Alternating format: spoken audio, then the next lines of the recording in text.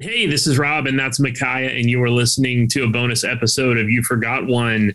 Today on You Forgot One, the greatest live albums of all time.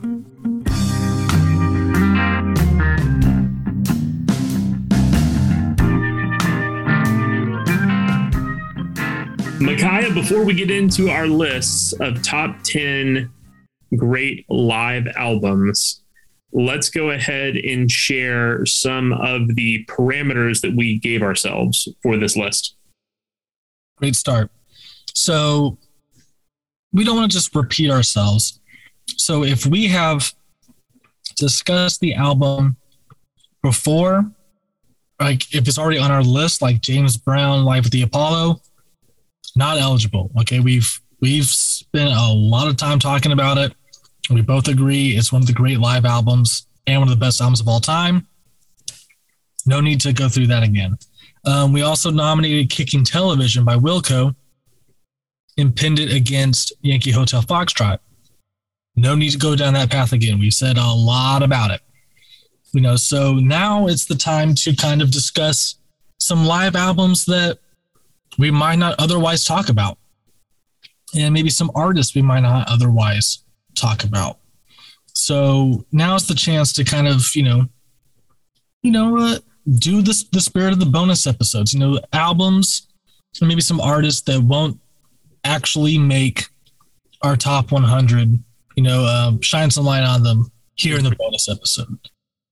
I think for both of us, there's a sense of if it was an obvious pick, if it's something we're already planning on doing next season, or something that we've already agreed to do, if not next season in season 4, then you're not going to hear it tonight.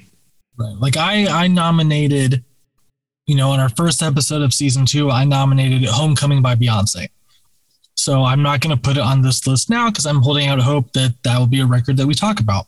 Rob, I think in the last season you nominated At Folsom Prison by Johnny Cash. I did. So no need to talk about that here because there's a chance we will talk about it on the podcast. Absolutely.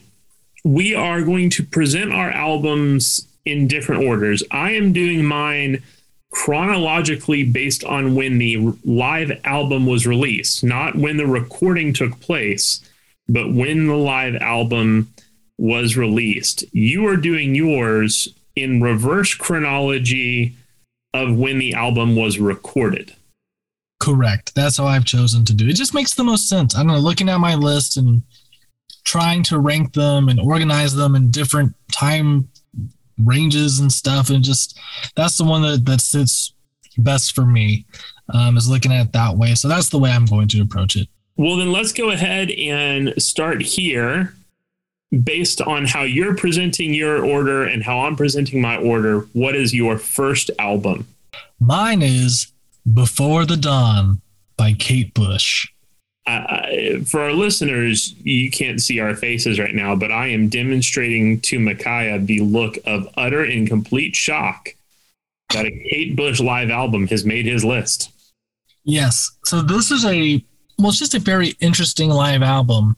I don't think it exists in vinyl, but so it's so massive that it's 3 CDs. So that's huge. And it has a 3-act structure. It's something she did 22 shows in London in a theater. I mean, it was a stage show. I mean, it wasn't even really a concert. Kate is someone who didn't like to tour and so didn't tour, really ever. She would do a few appearances and then maybe, in the early in her career, on her second album, she did like a stage show and kind of toured with that. And then really just focused, all of her energy in the studio.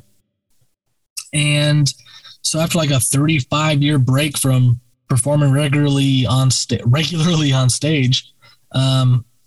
she did this late in her career. The shows were recorded in 2014. The live album came out in 2016. The first act is a combination of songs from The Sensual World, The Red Shoes, Hounds of Love, and Ariel. And then Act 2 is just the Ninth Wave Suite, so side 2 of Hounds of Love. And then Act 3 is a suite from her record Ariel, and then there are 2 songs for the encore. And so it's really structured like a show. Like there's a narrative function to the way it plays out, and it's incredible. And the crowd is going crazy because you don't really get to see Kate in real life ever, because she's just a woman of magic and mystery. So there's a real excitement on that record, and that's part of what makes a great live record, I think, is the audience. A lot of times.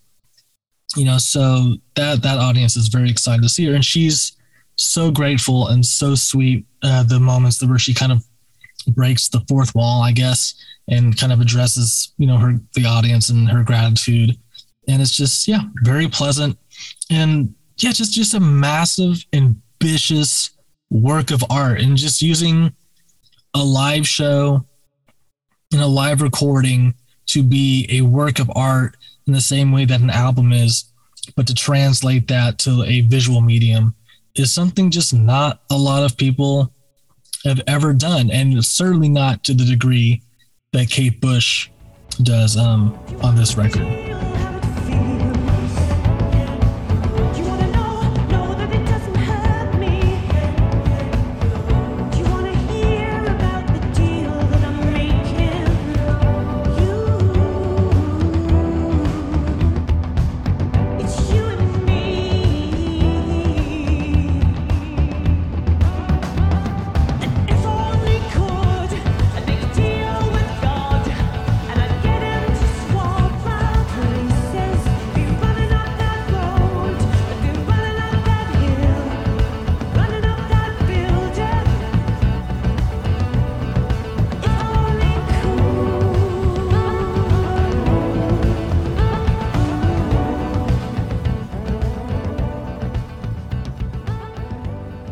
My first pick, again, chronologically in order of when the album was released, the only one of 3 albums that are on my list where the recording and the release of the album happened in the same year. 1970, The Who live at Leeds. This was a concert by The Who at the University of Leeds concert venue in the UK. It is the only live album by The Who to include their original lineup of Roger Daltrey, Pete Townsend, Keith Moon, and John Erstwhile. A really great picture of the things that made The Who great.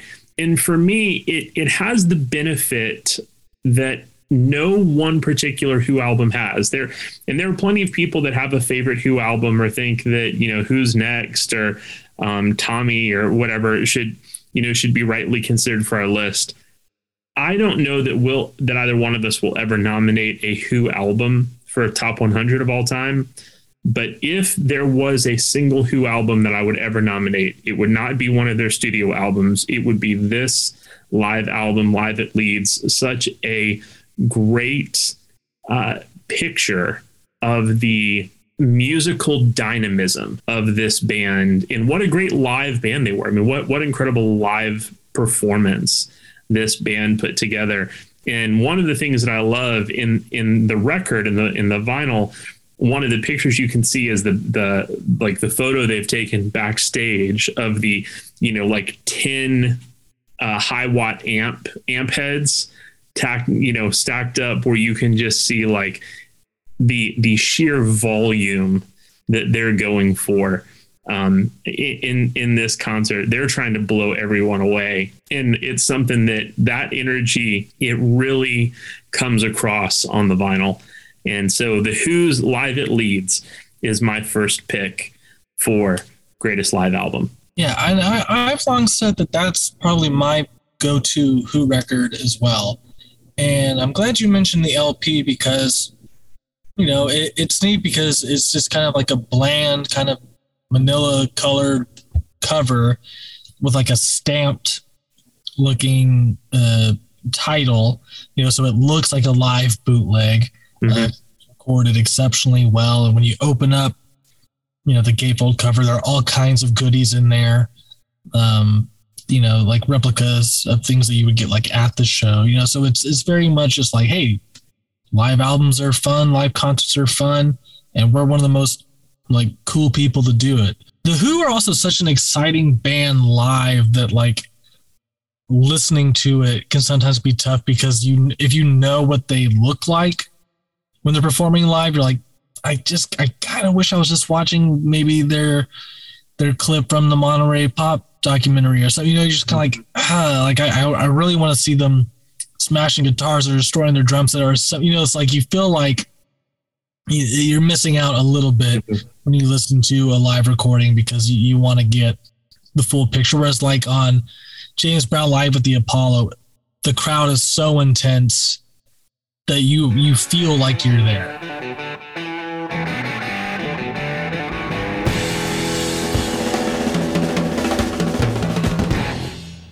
Well, a young man ain't got nothing in the world these days.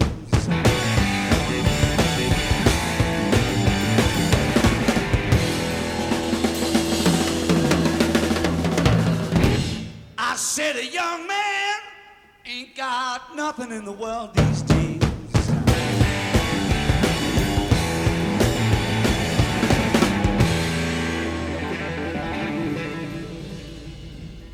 Well, in the old days, when a young man was a strong man, all the people, they stepped back when a young man walked by.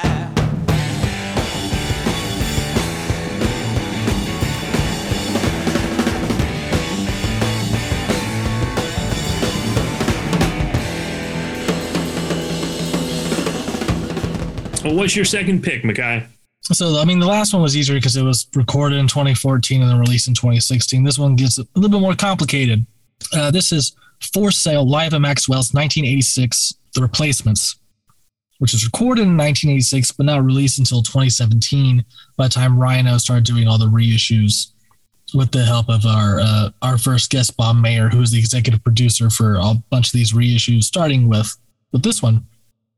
And this is, I think, another great thing about live albums, or kind of what makes a live album great, is kind of where you find the artist at that time. And the Replacements here are coming off of Tim, their 1985 album, which is their first, major label record, and it's a year before Pleased to Meet Me. In fact, there's an early version of Can't Hardly Wait on this live recording that's very good with different lyrics. But you get the Replacements in full form here. Like it's the original lineup, which is always great. Even though I contemplated, I thought about maybe putting the 1989 Complete Live and Concert Rated on here, because that's another really great Replacements live album, and also the 1981 live album that just got released for Record Store Day as part of the Sorry Ma Deluxe Edition, because the Replacements are kind of one of the more famous live bands, also famous for being great but equally famous for being garbage. But one of these things that these live albums have revealed is that they were great, a great live band, even though people always talk about they were so wasted or so high or just so out of it that they couldn't even play. And then you listen to these live recordings, you're like, this is one of the great American rock bands. This is amazing. So yeah, I think it's a great live album. Any one of theirs could have been on my 10, but For Sale Live at Maxwell's, I think is, like a perfect live album. I can't wait for hours. Take half a month, they're on foot. Water in a hole, screaming water tower. Screaming on board if I could. Lights gonna flash in the evening.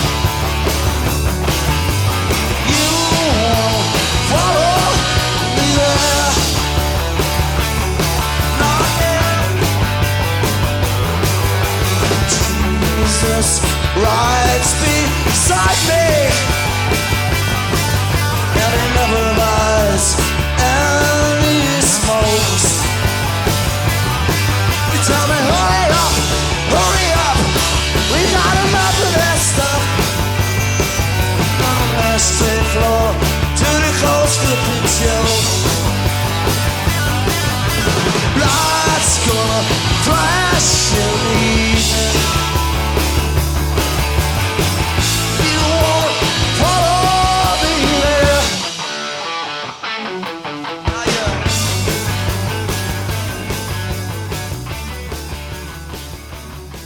Well, my second pick, recorded in 1972 and released in 1972, Aretha Franklin's Amazing Grace. Not only one of the best live albums of all time, I think unquestionably the best gospel album of all time. Yes, this is one we've talked about before because we had Aaron Cohen, who wrote the book on Amazing Grace. He came on for our episode on I Never Loved a Man the Way I Love You to talk about Aretha. And yeah, that conversation and that book left me thinking maybe Amazing Grace should have been our Aretha pick. And I recently found a copy of the original LP and listened to it recently. My God, if I were listening to that on vinyl instead of like streaming it on Spotify, I may have jumped ship on Never Loved a Man, because the way it sounds on vinyl over my speakers, it is a different experience, and it is phenomenal. I think it's a good pick. It's such a good pick that now I'm like, did we get it wrong on our first go? Because it's a phenomenal recording. When you're down in trouble, you need some love and care.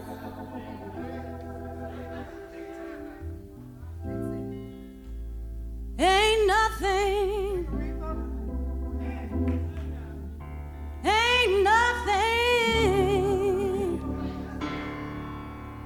going right.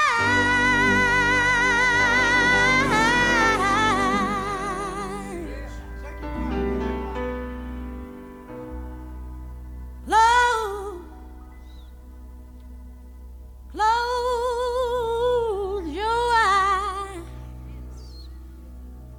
and meditate on him, and soon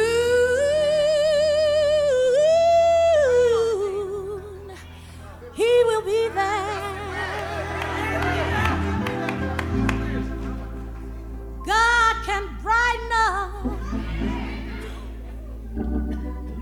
he can brighten up your darkest hour.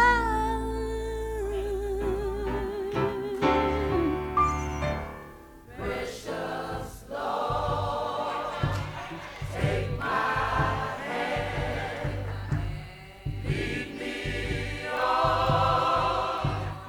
let me stand. I am tired, I am weak, I am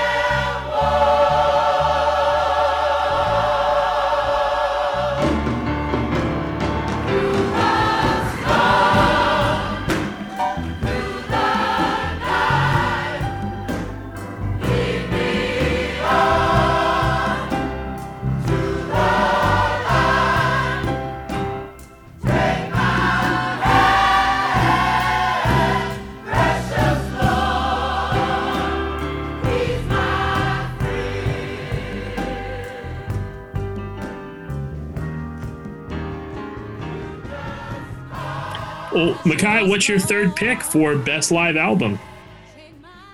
This is the most kind of complicated for me in terms of my chronology, because it was recorded in 1977 and 79 and 1980, but came out in 1982. And I'm cheating here a little bit the name of this album is the name of this band is Talking Heads. Now, we talked about Stop Making Sense kind of when we were talking about Fear of Music versus Remain in Light. And then we entertained, with Stop Making Sense, the like reissue with the complete soundtrack, is that the better album? Now, that CD is my favorite and my go-to Talking Heads album. Mm-hmm, same.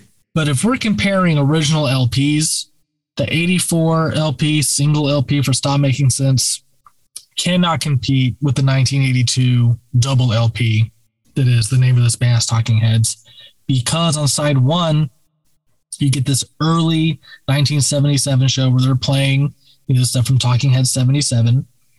And then the next couple sides are them playing songs from Fear of Music, but also 1978's more songs about buildings and food. Mm-hmm. And it's incredible. And then you get the 1980s stuff where they're able to kind of fully realize some more of the Fear of Music stuff, like Zimbra and Remain in Light. And Adrian Blue is there on guitar, and everything sounds so. In Stop Making Sense, how they slowly, like David Byrne comes out by himself, then Tina comes out, then Chris Frantz and Jerry Harrison, and then like the rest of the people who are going to like perform at them. This also does that too, in a much more like literal chronological way of just being like, this is how the band has evolved over like these few years as a live act. And it is like in chronological order instead of like jumping around, which I hate in compilations when they just like kind of mix and match things. I like kind of the narrative there of just like, hey, listen to this band get better over a short period of time. And even in the earliest like parts of the record, you're like, this is one of the greatest American rock bands. So maybe I'm cheating here a little bit with this pick, but I love the Talking Heads. I love this record. And of course, I'm talking about the double LP version, the original version, because I think now when you go on streaming, they have like the deluxe version or something that's much longer and much harder to get through because it's so much music. But yeah, that double LP, that's a great one.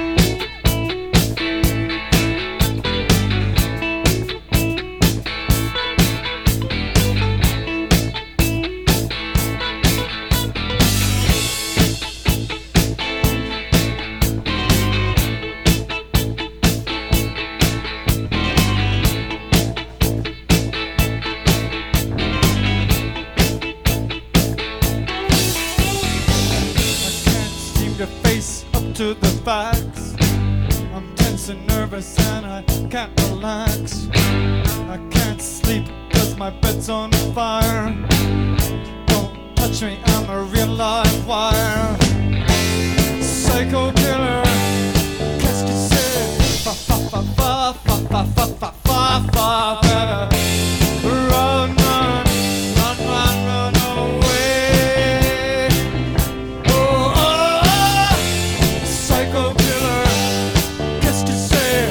Fa fa fa fa fa fa fa fa fa. Better run, run, run, run, run away. Oh, oh, oh, oh. Rolling Stone did an issue that was the 100 greatest live acts of all time, like best acts to see in concert. And you and I have had lots of conversations. I'm fully aware how much you are not a fan of this band. But of all the acts I've seen in concert, they still remain one of my favorite bands to see in concert. I think they are one of the best live acts there has ever been. And that issue of Rolling Stone agreed. My next pick is 1983's Under a Blood Red Sky by U2. Now, the title, of course, of this live album comes from the photo taken of them playing at Red Rocks Amphitheater in the middle of a storm. And there's actually a great concert footage available of them. But on the recording of Under a Blood Red Sky, only 2 of the songs that made the recording are from their performance at Red Rocks. And it's the opener and closer of side A of the album, Gloria and Party Girl. 11 O'Clock TikTok, the second song on side 1, is a recording from Boston, Massachusetts. Everything else on this album is a recording from them playing in Germany. And actually, the stuff recorded in Germany is the best stuff on the album. So I will follow on side 1 the entirety of side B, Sunday Bloody Sunday, The Electric Company, New Year's Day, and concluding with 40. This was the album. This album that came out in 1983 predated their tour film Rattle and Hum by 5 years really. But this was the album that put them on the map as one of the great live acts of the 1980s. And the thing that I think that even someone like you might enjoy about this album is it is an album chock full of music from their first 3 albums. And so if you're a fan of early U2, that's all you get in these live performances. And you get enough of the energy in the live performance to see how they got started as a punk band. That kind of punk energy at the core of how this band got started is what you can hear on these live performances. I would say more new wave than punk, which is birthed out of punk for sure, but I wouldn't go so far as to call them a punk band. No, as far as U2 goes, this is kind of them at like one of their more interesting kind of phases, the in between War and Unforgettable Fire, which I think are maybe, definitely 2 of their best records.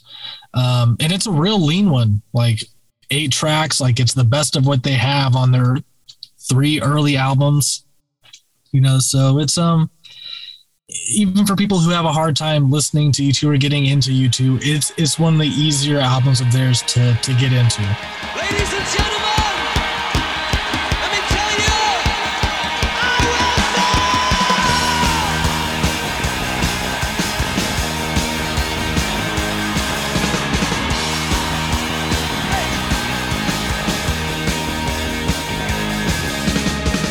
I was on the outside when you say you needed me. I was looking at myself, I was blind, could not see. Yeah!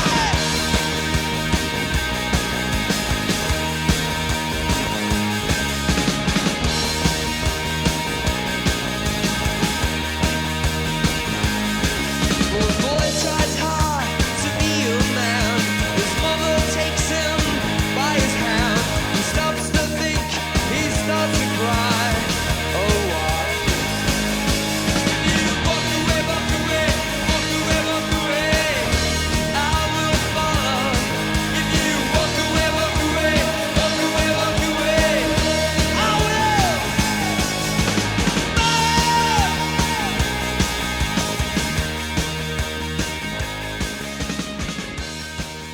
We are really in like a Brian Eno adjacent like patch right now, because my next album is Welcome to the Blackout, London 1978 by David Bowie. Really? And this is another complicated one because, well, first of all, because Bowie has so many great live records, Mm-hmm. especially like reissued ones, like Live in Santa Monica is really great. Got like Ziggy Stardust and before era, The Cracked Actor, and David Live. My favorite Bowie phase is that Berlin trilogy, Mm-hmm. which starts in 77 with Low and also Heroes in 77 and then Lodger. And this comes out, this is recorded in 78 and comes out in 78 as the album Stage, which is a double LP that it does not represent the tour very well. The track list is all over the place. It is truly nonsensical and not really a great representation of the tour. But in 2018, they released a triple LP for Welcome to the Blackout. And it's the majority of it is Low. I think like 7 of the songs are from Low, and there are a few also from Heroes. So it's very much that part of his career, and also like half of Station to Station is on there. But then you also get, right, you're going to get Fame from Young Americans, Gene Genie from Aladdin Sane, Rebel Rebel from Diamond Dogs. And there's one side of the record, and I think it's like a 7-song suite basically, that's pretty much like half of Ziggy Stardust and the Spiders from Mars. So, you know, you get most of the Berlin Trilogy stuff, and then like a good chunk of Ziggy Stardust, and like the hits, and half Station to Station. So like, you know, when you say it like that, you're like, so it's like Park Greatest Hits, half of Ziggy Stardust, half of Low, half of Station to Station. Like, this is the best Bowie album of all. Like, this is the best compilation of songs you could ask for from Bowie, and that's what it is to me. And it's Adrian Blue again, who is also in part of that Talking Heads record. He's on guitar for this as well, and it's just incredible. Like, and they're on the verge of something very new and very unique with like new wave music, and they're, you know, it's like, okay, now how do we recreate this live? And they do a pretty good job at bringing that stuff, the weirder stuff that's like on Low, and making it happen live. And some of the stuff with Station to Station they were playing around with in 76, they really open it up, especially the title track Station to Station on that live album. So yeah, I mean, I think that if someone has a hard time getting into Bowie, that's another way to get them in, is maybe just with that live album, because it's phenomenal. It's so good. It's bananas. Yeah, the thing that I appreciate about it, and I love that you mentioned this, is this idea of almost the compilation approach to David Bowie. And I think this is my big problem with, not a big problem. This is my struggle with David Bowie. I love David Bowie. There's about 5 David Bowie albums that all kind of sit like even with each other for me. And there's not one that like jumps out ahead as like, oh, this is the obvious best Bowie album. And I think part of that's because even on his best albums, like they're not flawless albums. Like there's, you know, like there's at least one skippable track on every Bowie album. And so there's really great stuff. And then you'll have something and be like, oh man, if only that wasn't there, or if only this. And so I'm with you. I think that I'm probably Low if I had to pick one as my personal favorite Bowie album. But even that, like, you know, Low, Heroes, Ziggy Stardust, like you could put all those together and they're all kind of on the same track for me. That being said, anytime I'm trying to get someone interested in David Bowie, I'm like, oh, let me put the Spotify playlist together. And so this approach of this really well done live album that has such a really great cross section of the Berlin period, but also the 3 albums that came before it, like I think that's a real great place to start. And so this might be my new recommendation for people for like, hey, do you want to get into Bowie? Welcome to the Blackouts, where you start. Yeah, because you get the glam stuff, right, that makes him famous, and you get the hits that kind of follow in between that. And then you get Station to Station, which like kind of closes the album too. Those are really closer together also. And then like the weirdness of like the Berlin Trilogy and the pop sensibilities of that too. Like those records are just so wild, you know. So like, and you're a fan of Lodger, right? I am. Yeah. Lodger. It really, from 71 to 83, there are like no bad Bowie albums. Like you were saying, it's like what kind of makes Bowie difficult is like, well, like in that cluster, like there are like 3 obvious tiers. maybe. So like going to rank them becomes it's like, okay, well, Ziggy Stardust, Hunky Dory, Stay Sensation, Low Heroes are easy top 5, and then the next 5 you kind of have, so it is kind of hard to like be like, this is the one, this is the best Bowie album, because you're like, there are 3 tiers within the height of his powers, and yeah, he's someone who put out some. I mean, his last record is also one of his. Yeah, he just he's someone who has no shortage of great records and live records. But for what I love most about David Bowie, it's on Welcome to the Blackout.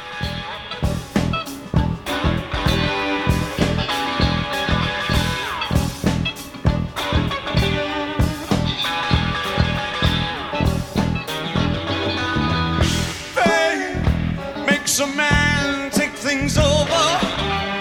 Fame keeps him loose and hard to swallow.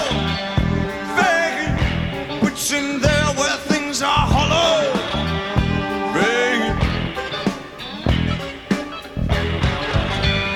Fame's not as mine, it's just as line. Lift us in your manager, crime.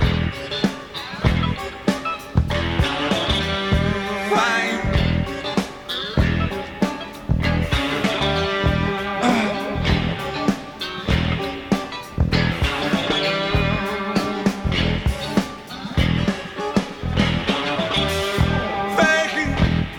What is in your limo? Babe, what you get is no tomorrow. Babe, what you need you have to borrow. Babe, fame is not the blame, it's just this game. Not to send you totally gaga.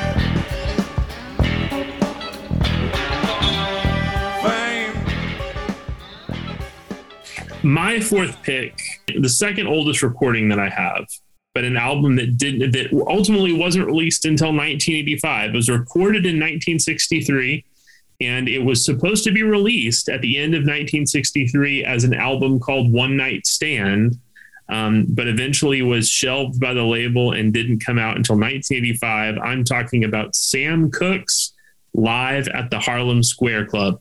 This is a beautiful picture of the early 45 era hit making Sam Cooke. And you get it from, you get Chain Gang, you get Cupid, Twisting the Night of the Way. It's essentially a collection of big AM radio hits that Sam Cooke had, and he performs them beautifully, a great band, and his voice has never sounded better. And again, one of those things where you can really hear in a lot of ways, kind of like we talked about referencing James Brown, like you can hear the impact he's having on the audience, especially on young women. Yeah. Now, if this had You Send Me and Change Is Gonna Come, you'd have absolutely everything you need for me. From Sam Cooke. For a Sam Cooke record. Yeah, wholeheartedly agree. That being said, even without those two, like, huge, giant, songs, this for me is my go-to Sam Cooke record. Even though there's the famous compilation, like Portrait of a Man or whatever that compilation is, which is of course super great. But this kind of streamlines it a bit. And by season 4, this is one that I will probably nominate for our list, and it's one reason why it's not on my list, because it is something that I potentially will nominate for a future season of the podcast, because I also love this record. Fellas, that make me feel good, just put it right back. Somebody have mercy, tell me what is wrong with me. Oh, help me right now. Ha! Somebody have mercy, baby. I wanna know what is wrong with me. Oh yeah. Sometimes I don't know how I stand the thing that woman do to me. Let me say it one more time. Somebody have mercy. I wanna know what is wrong with me. I dance, baby, but I feel good. Somebody have mercy. I wanna know what is wrong with me. Oh yeah. Sometimes I don't know how I stand the thing that woman do to me. But let me tell you what I'm gonna do. For me, this was released in 1979, but it was recorded on New Year's Day in London, 1977. The album, It's Alive by the Ramones. I knew that was going to be on your list. It has to be. It's amazing. So the first three Ramones records are the only that have, the original lineup. Yeah. It's those two records and this live record. Mm-hmm. And so even though this comes out in 1979, in 78, Road to Ruin comes out with a different drummer. So really, you get Ramones, Leave Home, Rocket to Russia, and It's Alive as like the picture of this is the Ramones. These are the original guys. This is it. So and they do almost the entirety of those three albums in this live recording. There are pretty much almost 9 songs from each of those records on there. Maybe 10 from Rocket to Russia and then 9 from Ramones and Leave Home. And each of those records have 14 tracks. So you're getting almost, if you're seeing them live in 77 on New Year's Day in London, you're seeing them perform almost their entire catalog at that point. Yeah. And without any breaks. It's just song 1, 2, 3, 4. Song ends 1, 2, 3, 4. Like it is a constant, just relentless punk rock show. And this is one of those famous shows where everyone in London in the punk rock scene says, I was there, I was at that show. It is one of the kind of most famous shows in punk rock history. And that we have a recording of it is just phenomenal. It's good to see all you again. Take it, dude.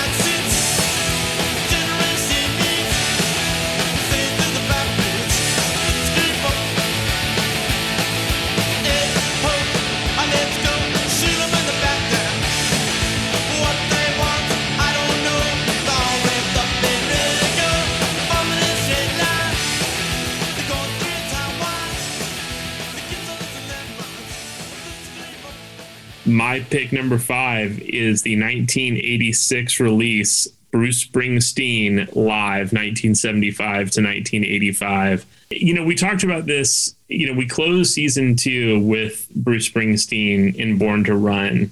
You and I both, in preparation for that recording, had gone back and watched the Broadway performance and listened to the albums. And I watched there's a recent release they did of the No Nukes concert that I watched that. And so all of that being fresh in my mind, going back and listening to this live collection of Bruce Springsteen performances, 1, what an incredible band.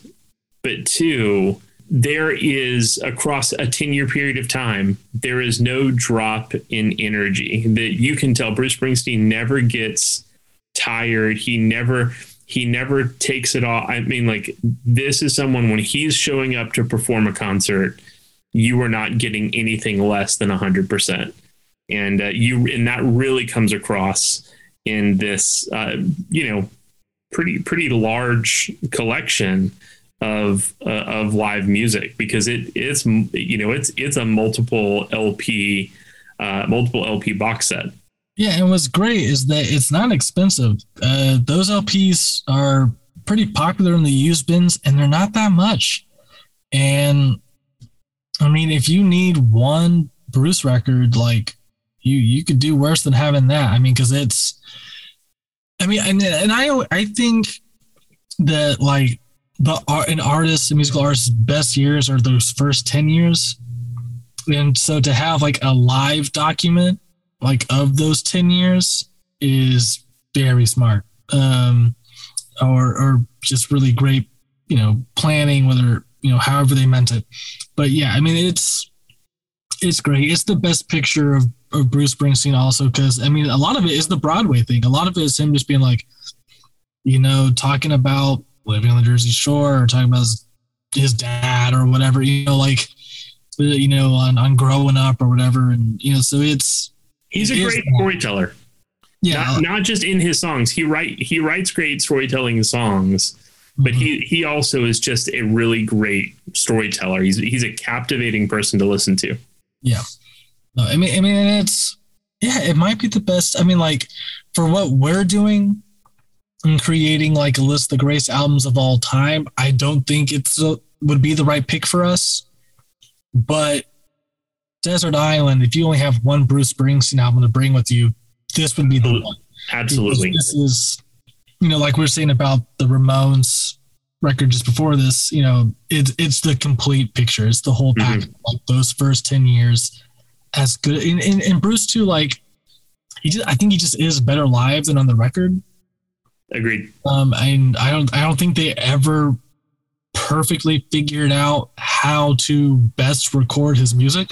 So I think the live albums are the best that his songs ever sound.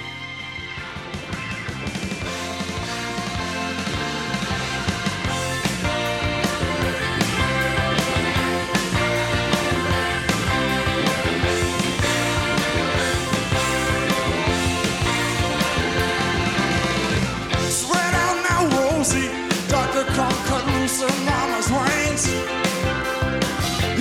Playing blind man's bluff is a little baby scream. You pick up little dynamite, and I'm gonna pick up little gun. Together we're gonna go out tonight. We'll make that highway run. You don't have to call me Lieutenant Rosie. I don't wanna be your son. The only lover I'm ever gonna need is soft, sweet little girl's tongue. Another one.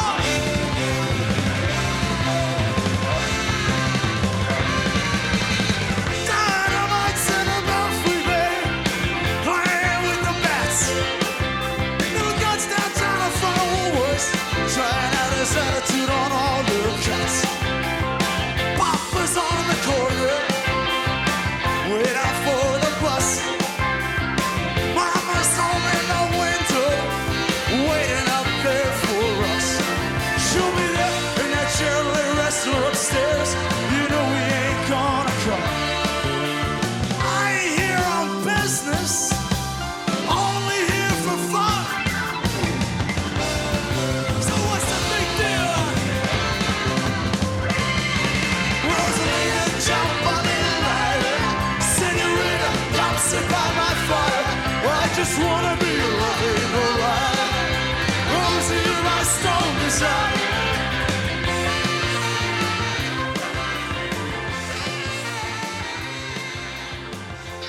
From It's Alive, I'm going to Live. Recorded in 1975, also in England. Oh, I have a 3-stretch run. Oh, actually 4 of mine so far have been in London. Anyway, 1975, Live by Bob Marley and the Wailers.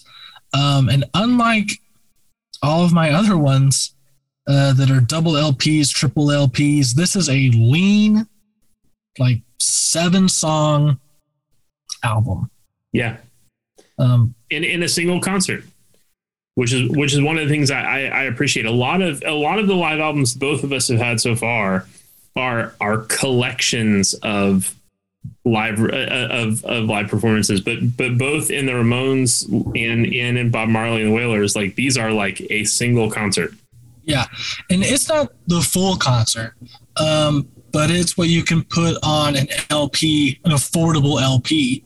Mhm. Because I think reggae has, the same kind of ethics as punk at the time is, like make sure they're getting their money's worth. You don't want to cheat your fans. But I mean, with those 7 songs, Trenchtown Rock, which was just a single, Burnin' Lutin' from Burnin', Them Bellyful, But We Hungry, Lively Up Yourself, No Woman No Cry, I Shot the Sheriff, Get Up Stand Up. Mhm. For Bob Marley at this point in his career, it doesn't get better than that. Like this is perfect. Yeah. I mean, this is the most iconic version of No Woman No Cry. Like this is the one that ends up on the Legend compilation instead of the Natty Dread studio version. I mean, this isn't the best Bob Marley concert. There are a couple of other more famous concerts, of his in Jamaica that we talked about with Roger Stephens, him trying to unite both political leaders in one concert, the concert that he performs, just a couple nights after an assassination attempt. So it's not the greatest concert in Bob Marley's history, but in terms of live recordings, it is a lean, powerful, and effective 7 songs. And it's 7 songs that feels like you don't feel cheated. Like, Look, and here's the thing I was going to say. So the version I have of this on vinyl was one of those like random like dollar bin finds, because the A side of the record is just scratched all to it's really unlistenable. Uh-huh. So for me, I really only have side B of this album, which is No Woman No Cry, I Shot the Sheriff, and Get Up Stand Up. Perfect. Yeah. And I've got everything I like. Great performance, 3 phenomenal songs. This band as good as the Wailers playing as good as they can be at the time. And so for me, like I've never heard the A side of this album. I've heard it streaming, but I've never heard it on vinyl. But just the B side of this on vinyl, I'm happy with. Yeah, I mean it's so good. I mean the Trenchtown Rock, Burnin' Lutin', and then Bellyful and Lively Up Yourself, like that is such a perfect document for like Bob Marley, which I guess is what I just keep coming back to is how do these live albums just like perfectly encapsulate an artist's like career or persona or ethos or beliefs. And there's another one that's Babylon by Bus, double LP that comes out after Exodus. So most of that double LP is almost all of Exodus, and some songs from the albums kind of surrounding that record. And we chose Exodus as our album. Yet this is the live album I always go back to. And maybe it is because it's that lean kind of 7-song run, but it's the best of Natty Dread and the best of Burnin' plus Trenchtown Rock. And it's, it's perfect.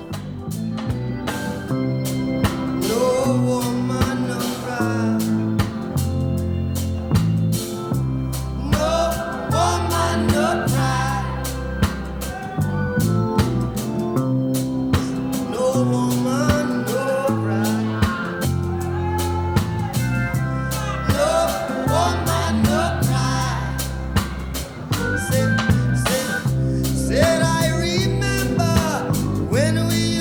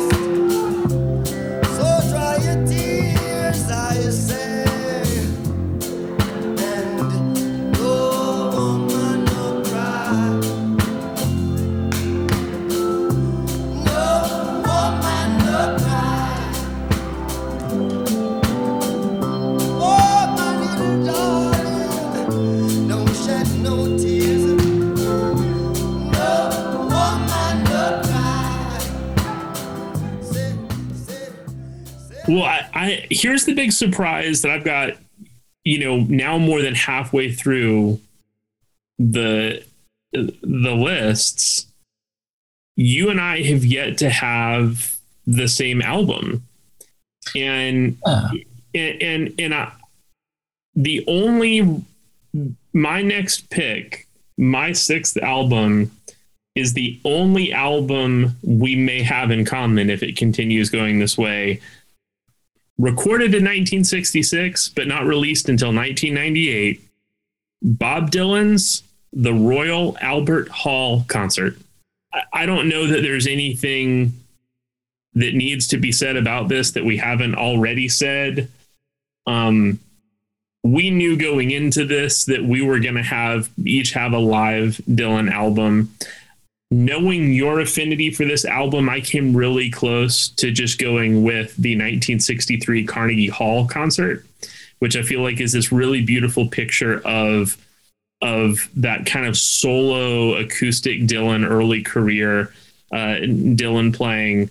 But you cannot deny this is Bob Dylan touring with the band as his backing band, giving you a little bit of everything that, bringing the Dylan Goes Electric, getting booed in concert venues. And yet people are booing to some of the best music performed with the most energy that's ever been done before.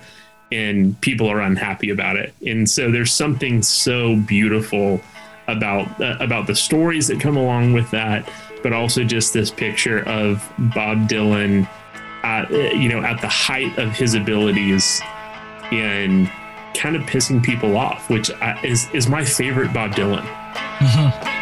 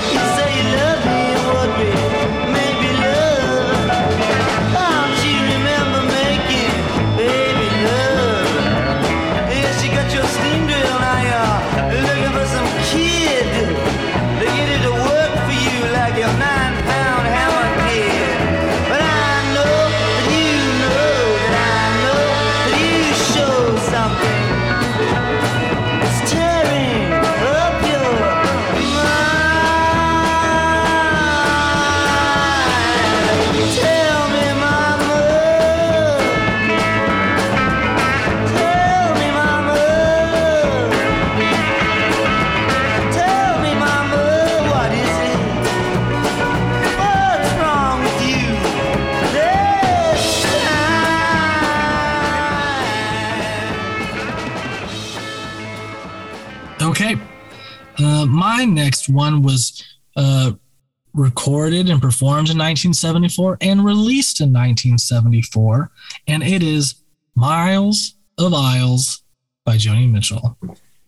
Again, another utter shock on my face. I will say, I have not been shy around my my preferences around Joni Mitchell. I will say in preparation for us doing this episode and looking at so many lists of all-time great live albums, I was surprised how frequently this showed up on all of those lists I read. So I went through and listened to it myself. I really like this record. Yeah, because it's one of the best live records of all time, from one of the best artists of all time. It's Joni, backed by a band called the LA Express, and it's right off of Court and Spark and before Hissing the Summer Lawns. So it's another kind of sweet spot in career before she goes, like insane, like super jazzy, super like avant-garde, like before she's like recording albums with Mingus and doing like super experimental double LPs. So like this is a great snapshot of like the first half of the 70s, plus or two early records from the 60s.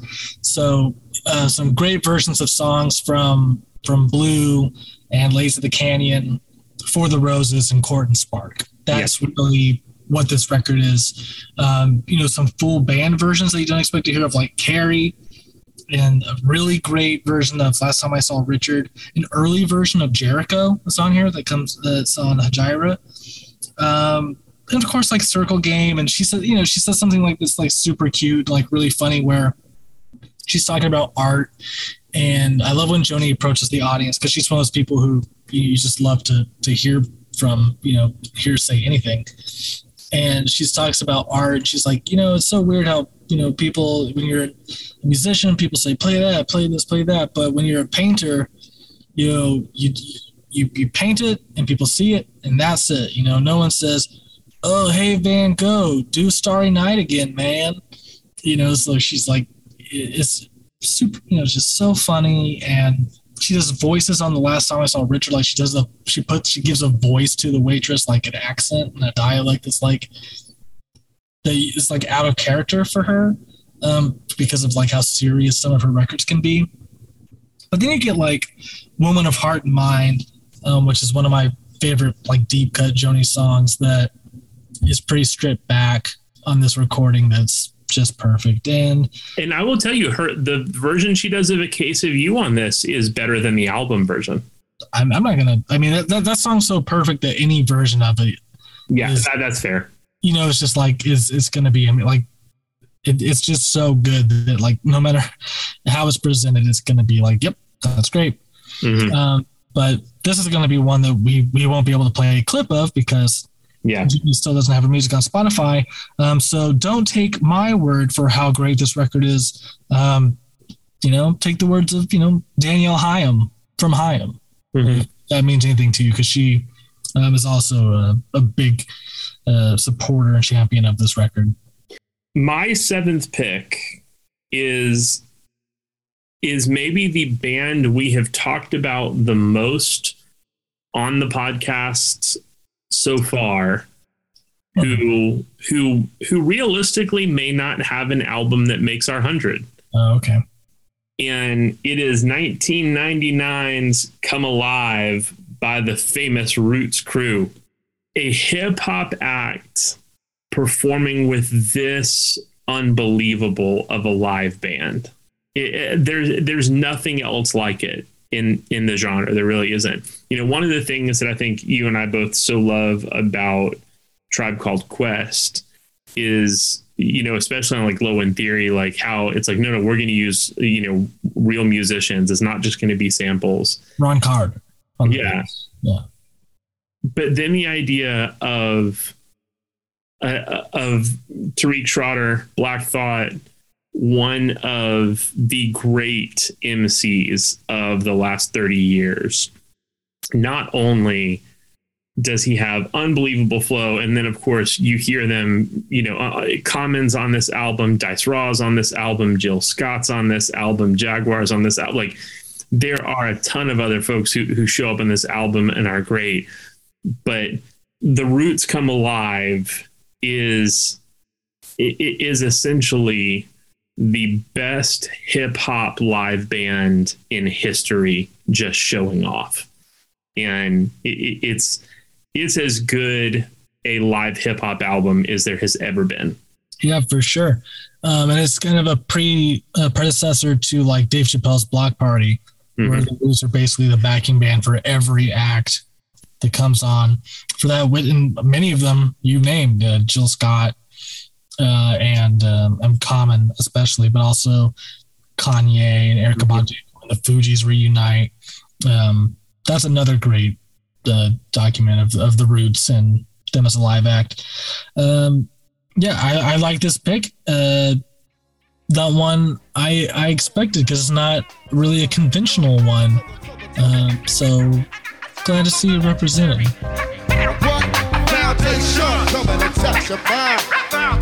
We coming out the fifth line. Hey, yo, Jeff, keep on. Did you listen and stop what you're doing and set it in motion? Switzerland, Shorty, go check it out. We got the hot music, the hot music, the hot music, the hot. Yo, we on some hot music, the hot music, the hot music. Check it out. come together, things fall apart. That's when the music start. Once again, it's the thought. South Philly, Dalai Lama, roots, true black thought. This directed to whoever and listen in range. Yo, the whole state of things in the world bound to change. Black rain falling from the sky looks strange. The ghetto was red hot, we stepping on flames. Hey yo, it's inflation on the price for fame. Shit was all the same, then the antidote came. The black thought, ill syllabus out the fifth. This heavyweight rap shit I'm about to live like. A father lift up and see the sunlight. I'm plugging my mic, draw like a gunfight. I never use a cordless nor stand applaudless. Sip chlorophyll from ill still regardless. Flow like bosses, monopolies the object. It ain't a way to cut this tap, you got to get wet. Your head is throbbing and I ain't said shit yet. Gas to the next movement, come on. Yes, sure. And we on some dope. Just check it, just check it, yeah. Check it out now.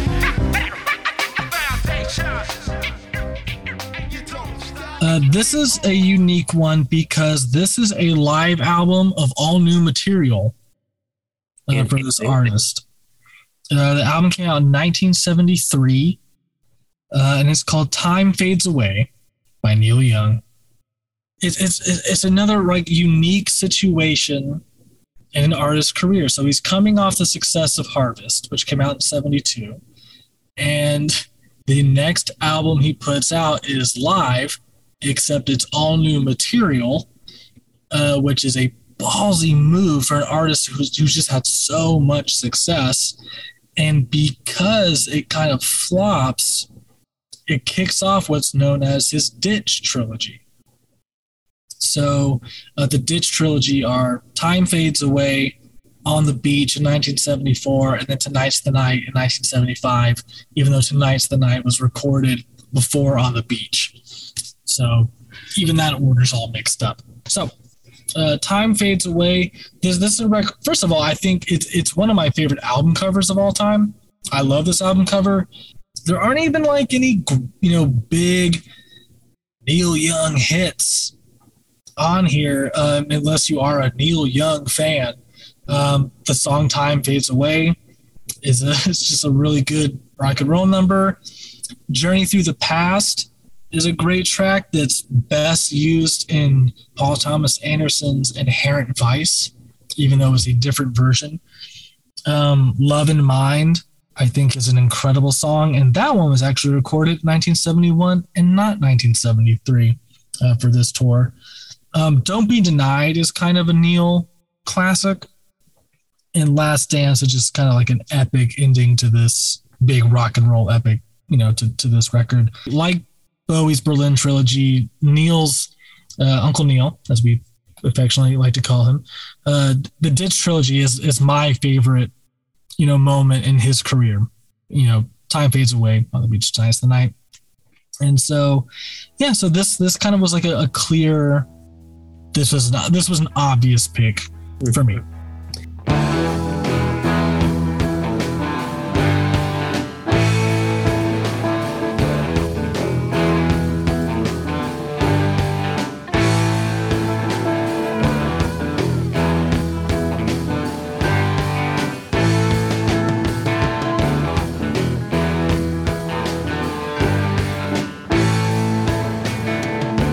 Wake up, it's a Monday morning. No time left to say goodbye. Can't breathe and the lights are changing. You can live your own life, making it happen. Working on your own time, laid back and laughing. Oh no,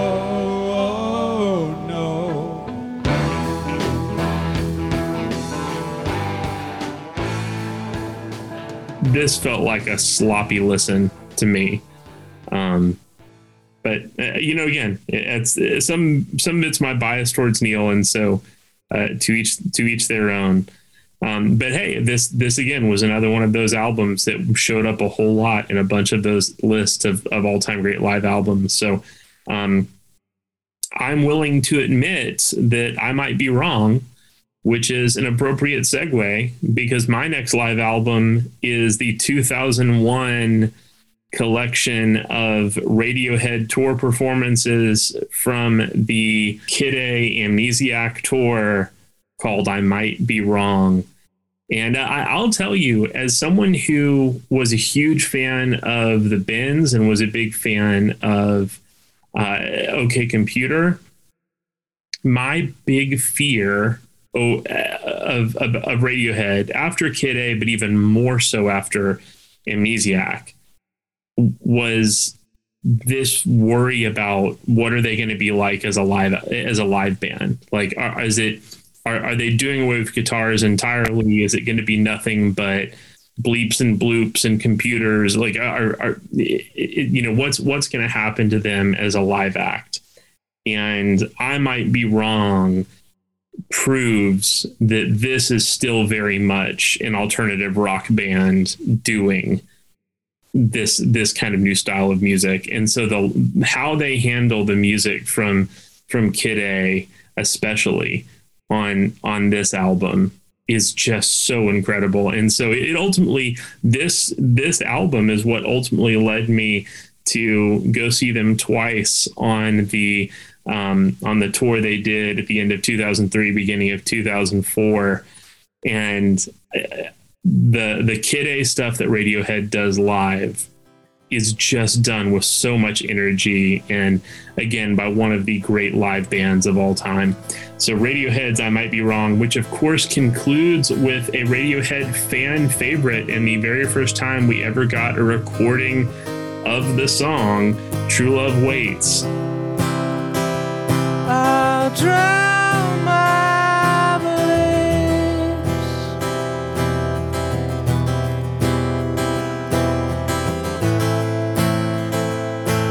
to have you, baby.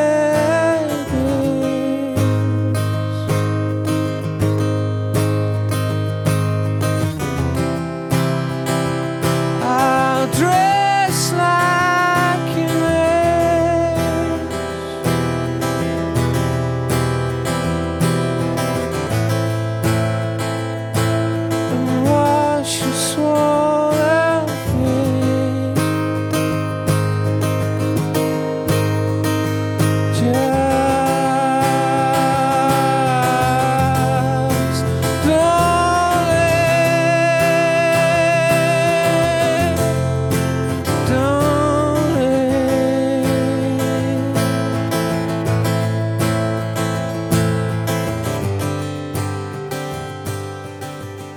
We're down to our final two. What is your penultimate album?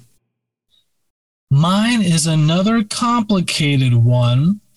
It was recorded in 1966 and then was released. The official release was 1968.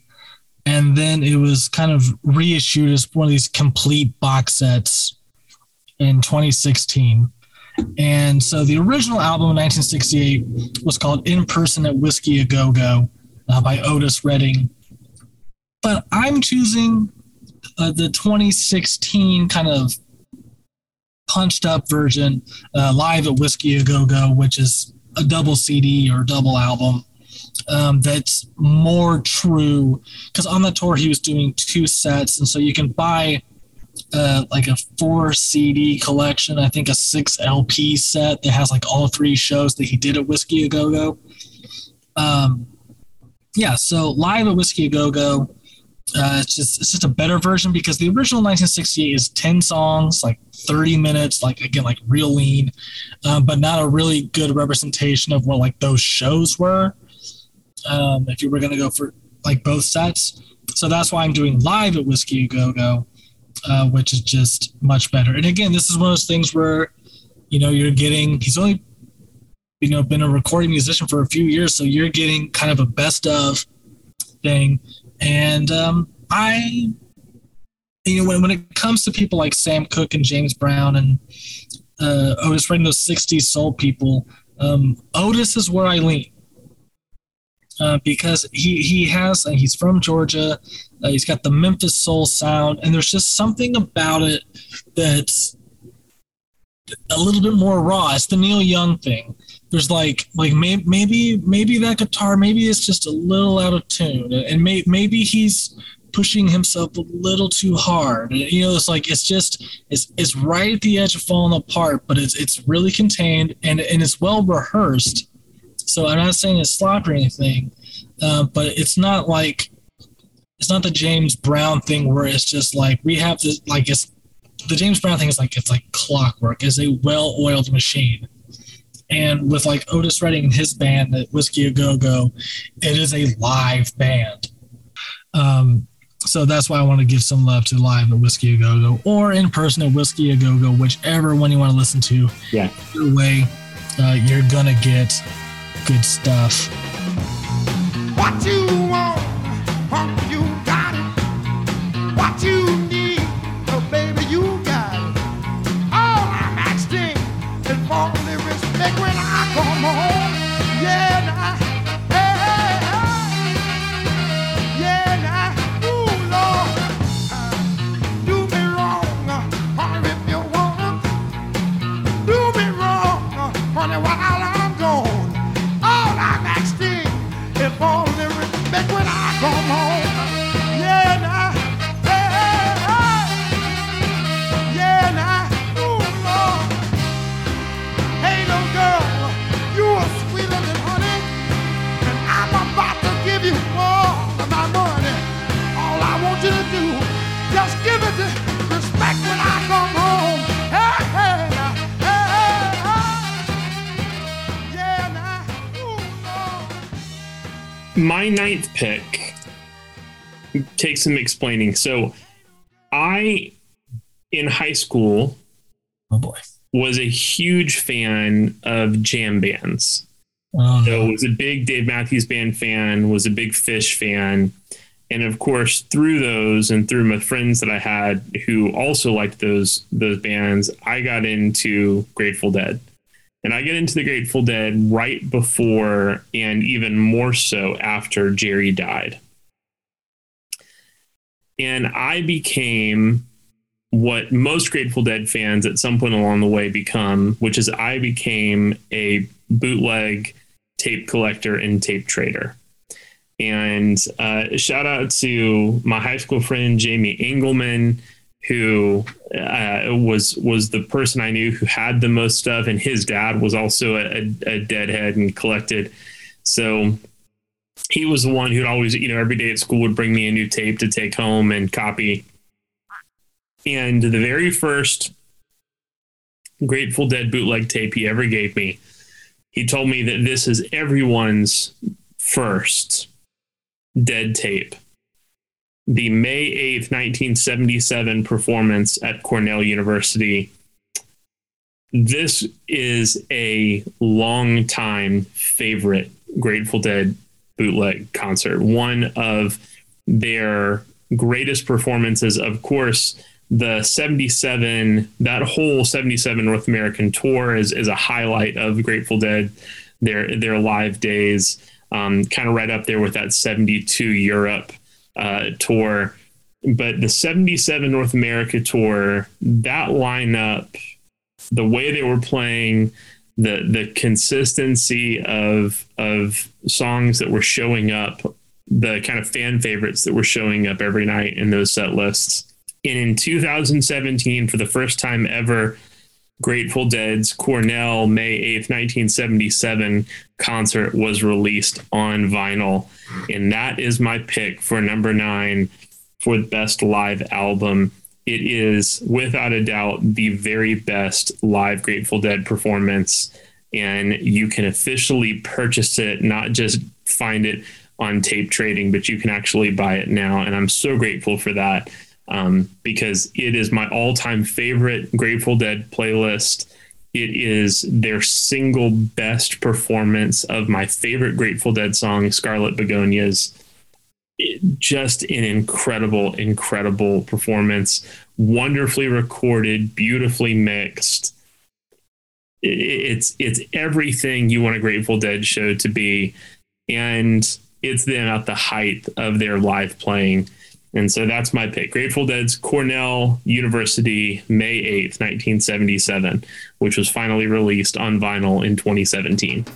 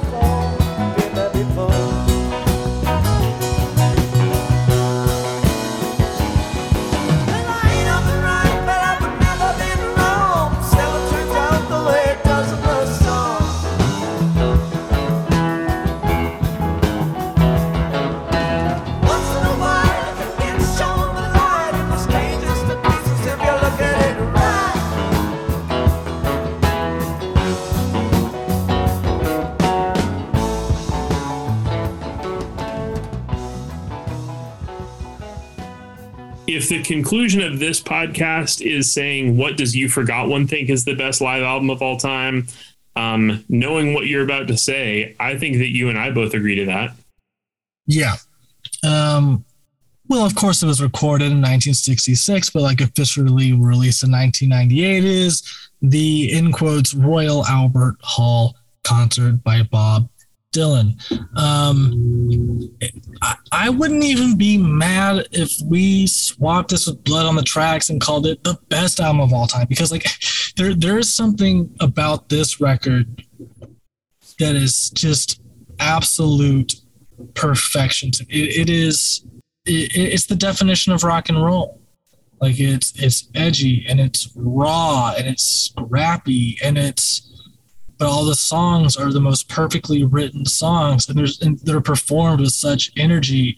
And you know, Dylan and the band have their backs against the wall, and it's combative. Like it embodies everything that's great about rock and roll and live performance. You know, it's just so funny to hear them boo. And then when a song wraps up, you can also hear them cheering, and then go back to booing. You know, it's such a bizarre live album, where it's the greatest rock show of all time that's just being booed throughout. But you know, we spent a lot of time talking about like the second disc, you know, all the electric stuff, but the acoustic stuff is amazing. The acoustic stuff is, I mean, that's my favorite version of Mr. Tambourine Man. Visions of Johanna is incredible. My favorite version of Visions of Johanna. It opens with She Belongs to Me, and it's probably my favorite version of She Belongs to Me also.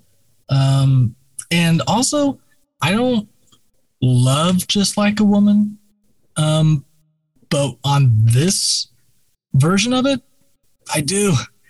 I mean, Desolation Row, It's All Over Now, Baby Blue. I mean, like, these are 7 songs, but you feel like you get an entire career out of them, you know? And yeah, I mean, it's I talked about this on earlier on this episode in my Desert Island pick, but there are times where I think that this might be my favorite album of all time. Sometimes, like whenever I listen to it, that's the thought I have. Like, this could be my favorite album of all time, and it could be the best album of all time. Like every time I listen to it, I have those thoughts, and then I step away. It's like every time I feel like when I go to a concert, 9 times out of 10 I leave going, that was one of the best concerts I've ever been to. And then a month later, I'm like, it was a good concert, but like that's how I feel every time I listen to it. It is like going to a concert, like, that was the best thing I've ever seen. It has that kind of lasting power with me. If anyone called this the best album of all time, I would not argue against it. Yeah, I wouldn't be mad at him. Hey, Mr. Tambourine Man, play a song for me. I'm not sleepy, and there is no place I'm going to. Hey, Mr. Tambourine Man, play a song for me. In the jingle jangle morning, I'll come following you.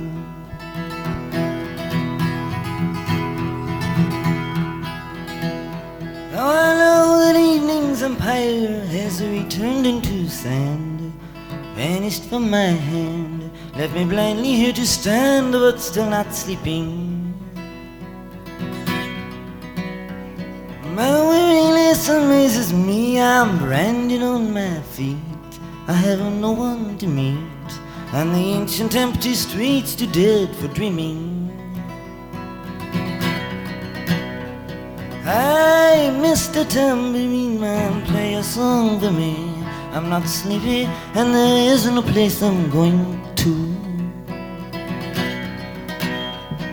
Hey, Mr. Tambourine Man, play a song for me. In the jingle jangle morning, I'll come following you.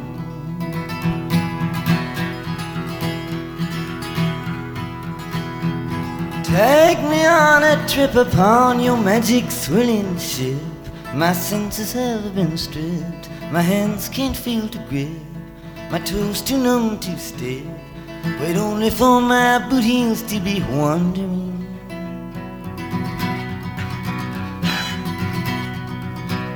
I'm ready to go anywhere, I'm ready for to fade into my own parade. Cast your dancing spell my way, I promise to go wandering. Hey, Mr. Tambourine Man, play a song for me. I'm not sleepy, and there isn't a place I'm going to. Hey, Mr. Tambourine Man, play a song for me. In the jingle jangle morning, I'll come following you. Well, that's a great place to end your list. There's, of course, only one album left, and it is my final album. It is the most recently released of, I think, of any album that we've done that we've done in this episode, but it was the earliest to be recorded. This is the Miles Davis Bootleg Series Volume 6, Miles Davis and John Coltrane, The Final Tour, recorded March 21st, 22nd, and 24th of 1960. There is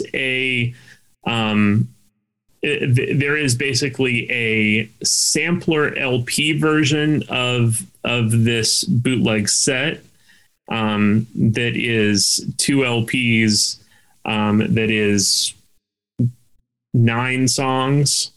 That's great. But if you want this, you want to get the CD version of it that has 4 CDs. You get the entirety of the first set in Paris, the second set in Paris, the entirety of the concert in Copenhagen, and the first and second sets of the concert in Stockholm. An incredible, incredible picture of Miles Davis and John Coltrane at their very best. After this tour, John Coltrane stops performing with Miles Davis and goes off and does his own thing. But this is such a really great picture of that late 50s, beginning of the 1960s, when Miles Davis and John Coltrane are playing together. This is a phenomenal band that you're hearing in this concert. There's a version of So What on all 4 discs. So in all 4 discs, whether it's the first set, the second set of one of these concerts, but there's a version of So What on all 4 of the discs. But other than that, it's a different set list every set, every night. So What is the only one that they all have in common. But man, the stuff that they're doing on top of it is just amazing. They do on the second disc Bye Bye Blackbird, followed by Thelonious Monk's Round Midnight, followed by Sonny Rollins' Oleo, like all of that before they get into anything from Kind of Blue. Just an incredible picture of these 2 jazz artists. And for as many great live jazz albums as there are, it felt like it would have been sacrilegious to not have a jazz album among the best live albums of all time. For me, we both put together a list of 50 or 25 live albums to narrow down to these 10. In my 25, of course, I had Bill Evans Live at the Vanguard. It didn't make my 25, but in my top 50 is the Dave Brubeck Quartet playing at Carnegie Hall. And then, of course, one of my favorite albums is Keith Jarrett's Colm Concert. But this Miles Davis and John Coltrane bootleg is my 10th pick for the best live album of all time.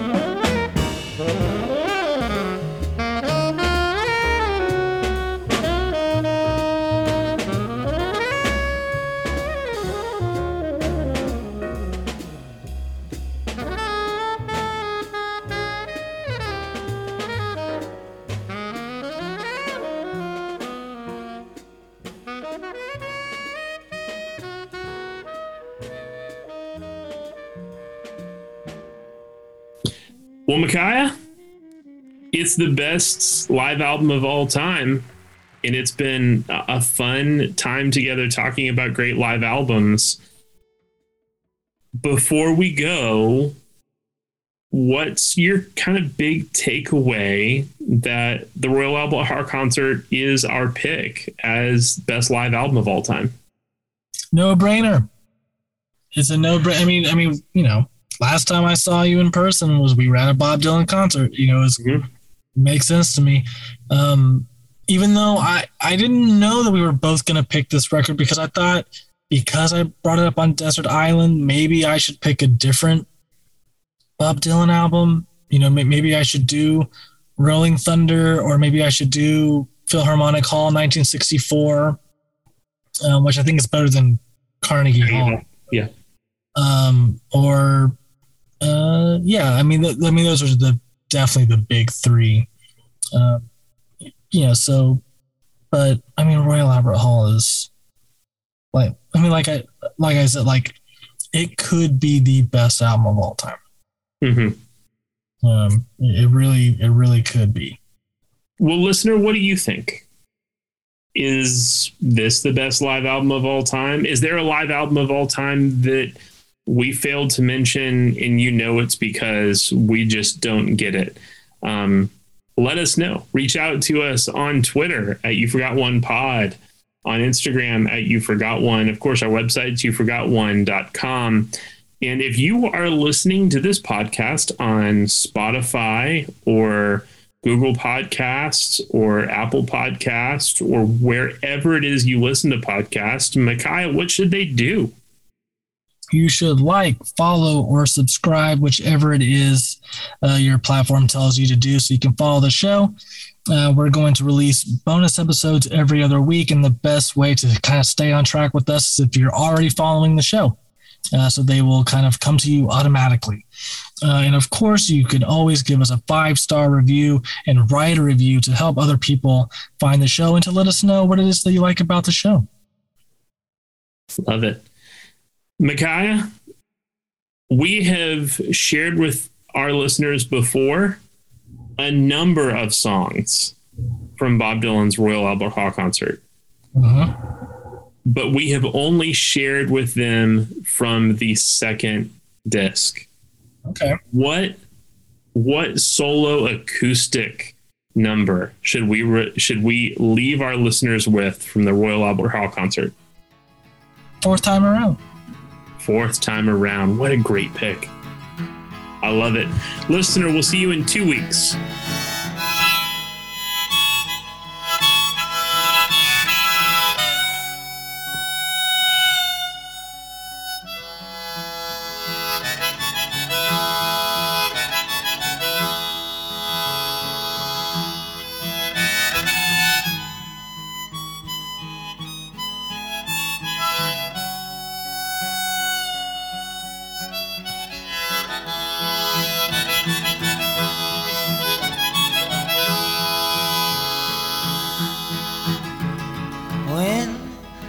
said don't waste your words, they're just lies. I cried she was deaf, and she worked on my face until breaking my eyes and saying, what else you got left? It was then that I got up to leave, but she said don't forget, everybody must give something back for something they get. I stood there and hummed, I tapped on her drum, I asked her how come, and she buttoned her boot and straightened her suit, and she said don't be cute. So I forced my hands in my pockets and felt with my thumbs, and gallantly handed her my very last piece of gum. She threw me outside, I stood in the dirt where everyone walked. But when finding out I'd forgotten my shirt, I went back and knocked.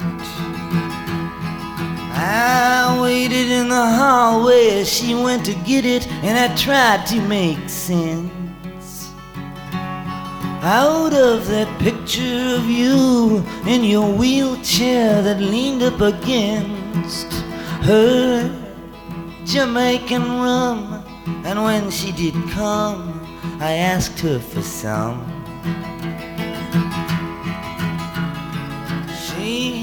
said, no, dear.